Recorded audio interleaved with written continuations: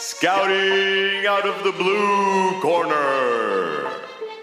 He gives you your football meat and potatoes style and is the undisputed king of detailed player analysis.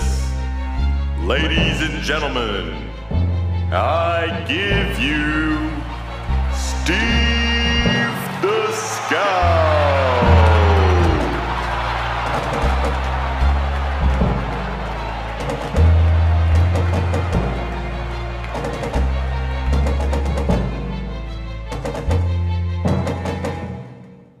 Hey guys, this is Steve the Scout. I am the voice of the Pro Football Scouting Podcast. It is Black Friday, November 23rd. Hopefully you guys enjoyed Thanksgiving, spending time with your family, watching football, maybe even using football as a way to ignore your family.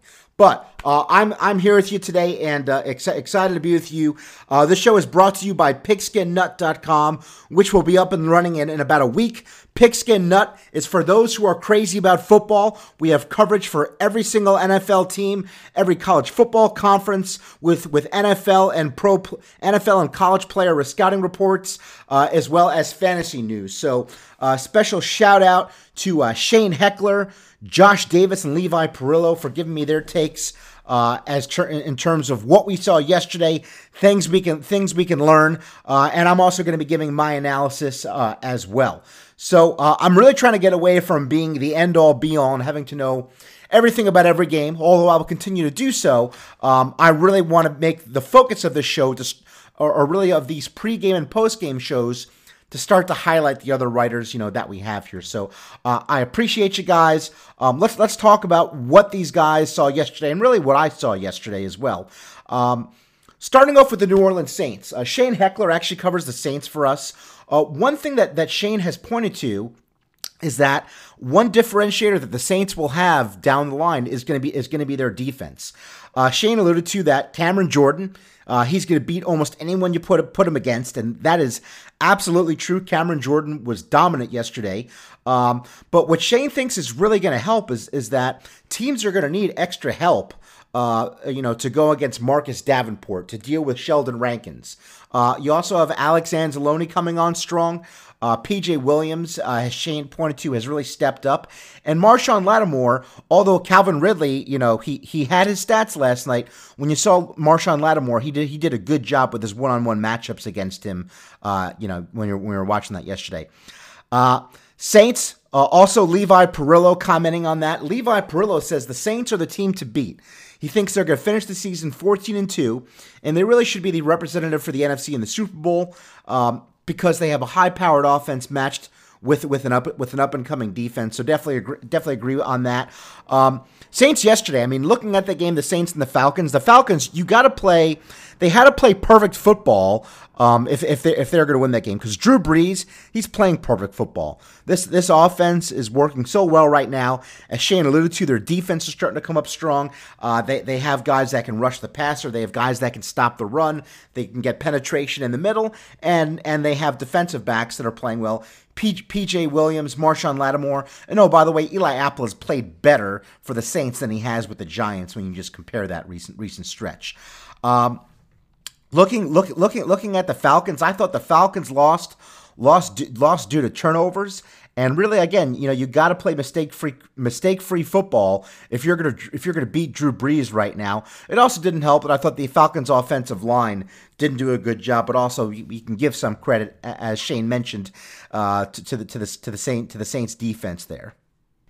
Another common thing that we're noticing with the Atlanta Falcons, something else that Shane pointed out, that like the Tampa Bay Buccaneers, they get a lot of offense yardage wise, but they have a tough time finishing drives. And one of the themes for the Falcons this year has been why have they struggled to get Julio Jones into the end zone to score touchdowns, yet he's leading the NFL in receiving yards.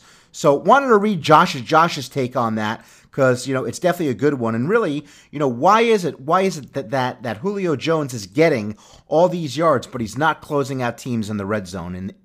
And Josh thinks that it comes from these things. Number one is that in the red zone, Matt Ryan stares him down hard. Also, Julio, as Josh was saying, he struggled this year on a lot of short out routes. That's been hurting him in the red zone. He's been doubled a lot. Matt Ryan stares him down. So this has been Julio. You could say he's the best wide receiver in the NFL, but he's had some issues with these short intermediate routes. And I think again, Matt, as Josh saying, Matt Ryan staring him down, that definitely doesn't help as well.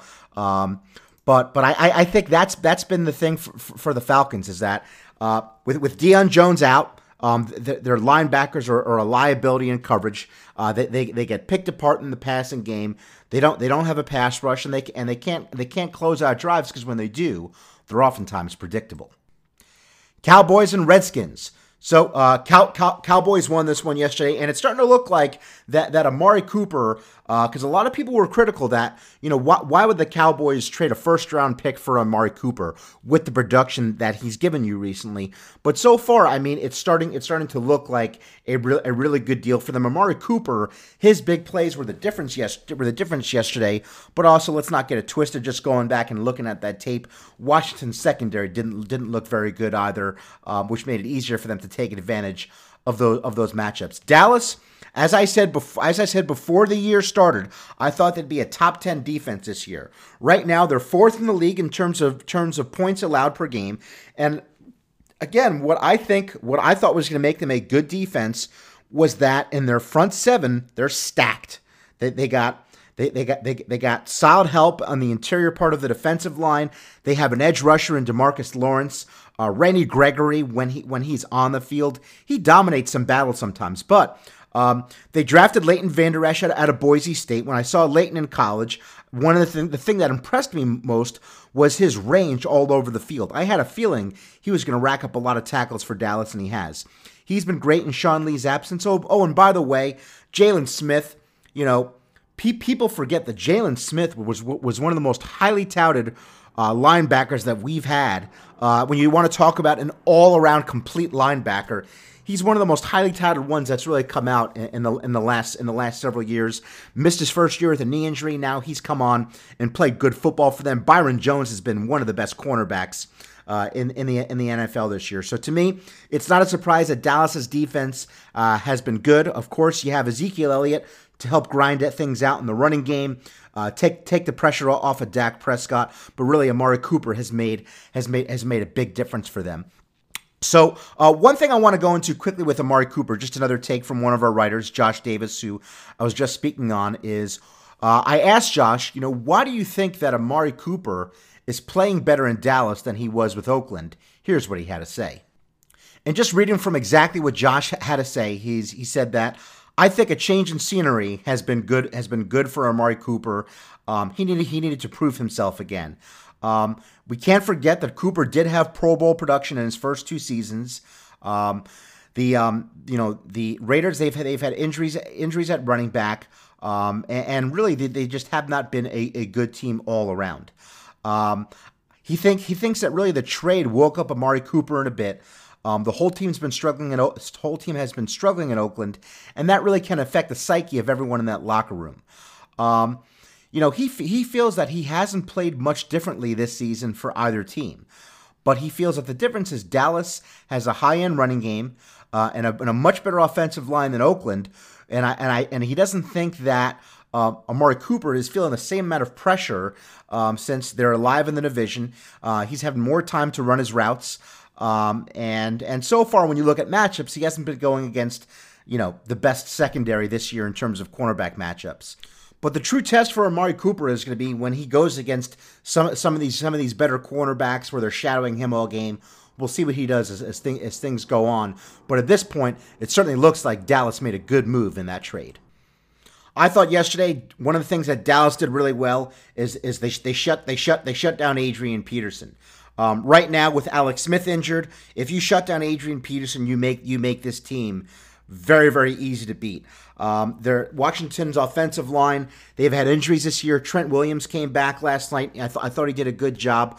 but still, you're missing Brandon Sheriff. You're missing other pieces. The Redskins missed some key blocks last night. I saw Morgan Moses miss a very key block. So just fundamentally, the Cowboys were the better team last night. And Levi Perillo, he thinks that the Cowboys are going to come away with this division, because he mentioned that the Eagles are the same team. They're not the same team that we saw last year. The New York Giants are the New York Giants, despite winning 2 games. Their record is still their record, and Washington is falling apart. Dallas is starting to win games, so definitely agree with Levi on that. Levi also thinks that the Saints really are the team to beat in the NFC, which definitely got to agree with, because they're complete. They got a running game. They have a top tier quarterback. They have a number 1 receiver. They have secondary receivers that are helping on defense. They can rush you from the outside. They can penetrate from the inside. They have runs. They have a run stopper at linebacker, and their secondary is playing well. And although Levi, like a lot of us, are big on the New Orleans Saints, he says you cannot count out the Chicago Bears, and agreed with that. The Chicago Bears, they have a lot of things going for them. Number 1, Mitch Trubisky. I said it last year. Screw the stats. Watch the tape. He showed you a lot last year. And Matt Nagy's offense, he's really been coming on strong. Had some accuracy issues at times this year. I saw him play some games where I really questioned his accuracy. But looking at his tape last year and in college, that really wasn't an issue. And Matt Nagy's offense, it's humming. Look, Chicago's got running backs. The receivers are playing well, and they got a hell of a defense right now. Khalil Mack, if Khalil Mack had been healthy the whole year, the Bears might only have 1 or 2 losses, if that. You look at what else they have. They have Roquan Smith coming on strong. Yesterday's game, Eddie Jackson was a big difference maker. He intercepted Matthew Stafford for a pick-6 touchdown. I thought in that play, it was a bad play by Stafford, but also a good play by Jackson. Stafford really should have seen him coming up to cut that route. Stafford threw another pick, and there's some other ones, other passes that really could have been intercepted as well. So, look, this is why Matthew Stafford is not an elite quarterback. He's got one of the best throwing arms in the NFL. But his issue has been reading defenses for a lot of his career.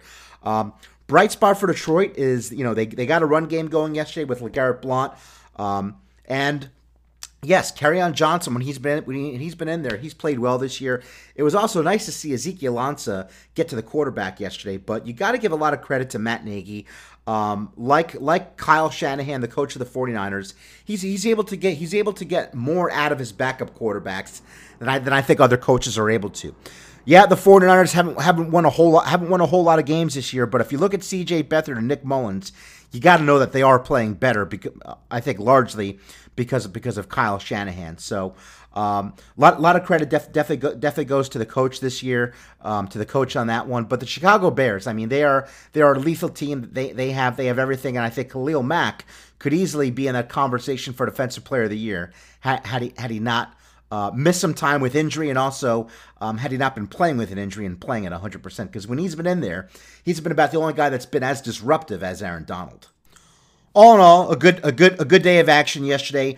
Turnovers were a big thing in virtually every game, and just kind of going back to some of these takeaways.